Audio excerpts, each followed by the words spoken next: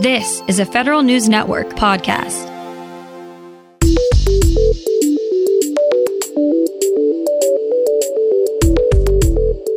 Coming up on today's Federal Newscast, a Federal News Network survey shows a little insight into what feds are thinking about retirement these days. More training is needed for claims processors at the Veterans Benefits Administration. And the Energy Department is getting back into investing in clean energy. These stories and more in today's Federal Newscast.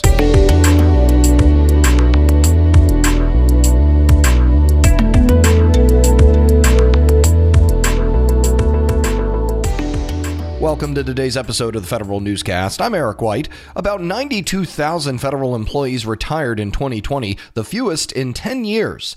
A Federal News Network survey of 800 federal employees shows some changed their retirement plans due to the pandemic. A quarter of respondents say they were planning to retire in 2020 or 2021, but will push those plans back.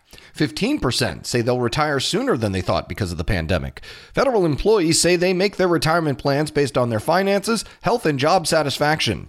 Many say their views of their jobs have changed for better or worse as the ability to telework has evolved over the last year. The Postal Service offers early retirements to non-union employees as part of an agency reorganization. Federal News Network's Jory Heckman has more. To avoid a reduction in force, the Postal Service is offering voluntary early retirements to non-bargaining unit employees at its headquarters as well as at area and district offices. The offer doesn't come with any monetary incentive, and employees who accept the offer must do so by April 16th for the retirement to take effect April 30th. USPS is also consolidating its 67 districts into 50 districts that closely align with state boundaries as part of an ongoing agency restructuring. Jory Heckman, Federal News Network. The Biden administration is calling cybersecurity a top priority that requires a diplomatic response from the federal government.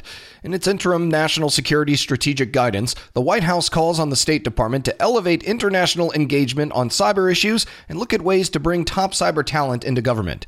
The interim guidance previews the national security strategy the White House will release later this year.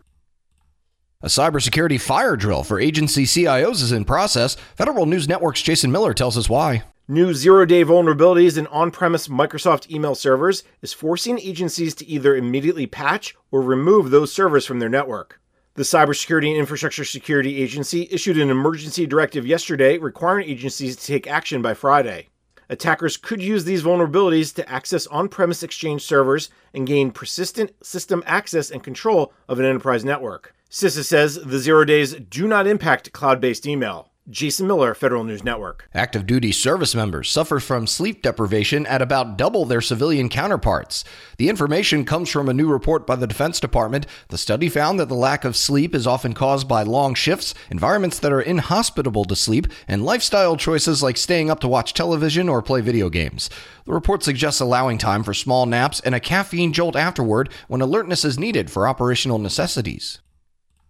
A new report shows a troubling relationship between sexual harassment and assault in the military. Federal News Network's Scott Maucione reports. A massive study of active duty service members shows that troops working in environments where sexual harassment is more tolerated are more likely to be sexually assaulted. Sexual assault risks increased by 1.5 for women and 1.8 for men in those climates. On average, service members reported 21% of their female colleagues and 6% of male colleagues were harassed in the last year. The study suggests addressing harassment and assault as a singular problem in the military to change the environment around permissible harassment. Scott Maucione, Federal News Network. Training for certain employees at the Veterans Benefits Administration has fallen short in recent years. The Veterans Affairs Inspector General says VBA has uncertified staff processing veterans' compensation and benefits claims. A 2008 law requires VBA to certify their employee skills, but the IG says VBA is not consistently testing employees, and many employees failed those certification tests during a recent 3-year period. The IG says 3/4 of the employees who failed a test between 2016 and 2019 were not given a training plan that could have helped them improve. AT&T sold its government solutions division to Taito Athene for an undisclosed sum. This means Taito would take over AT&T's IT professional services, which includes contracts like Alliant 2 and Seaport NXG. It does not include the Enterprise Infrastructure Solutions, or EIS, contract or the First Network. AT&T's government solutions business brought in more than $63 million in fiscal 2020, according to USAspending.gov. Its biggest customer was the Defense Department. Taito is a systems integrator that brought in $66 million in federal revenue last year. This is its third acquisition since 2018. The Space Force is about to unveil its own acquisition organization. More from Federal News Network's Jared Serbu. General John Raymond, the Chief of Space Operations, says he expects to announce plans for a new Space Systems Command within the next week or so. He says the main objective is to bring unity of effort to the various DoD offices that are in charge of buying space capabilities as of now. Raymond says the new organization will be designed to move quickly, with acquisition authorities delegated down to the lowest possible levels. Jared Serbu, Federal News Network. In one of her first moves as Energy Secretary, Jennifer Granholm is reviving one of the agency's largest loan programs for clean energy.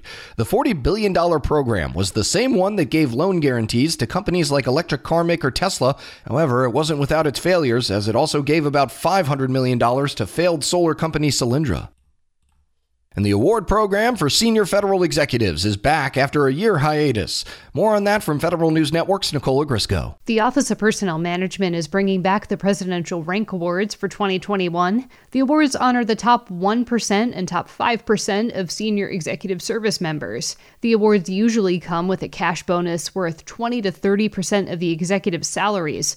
OPM says it was happy to bring back the awards after last year's break. The Trump administration canceled the rank awards due to the pandemic. Agencies now have until April 9th to submit nominees to OPM. Nicola Grisco, Federal News Network. You can find more information about these stories at federalnewsnetwork.com. Search Federal Newscast. Subscribe to the Federal Newscast on Podcast One or Apple Podcasts, and stay up to date on your agency's response to the coronavirus with our coronavirus resource page. I'm Eric White.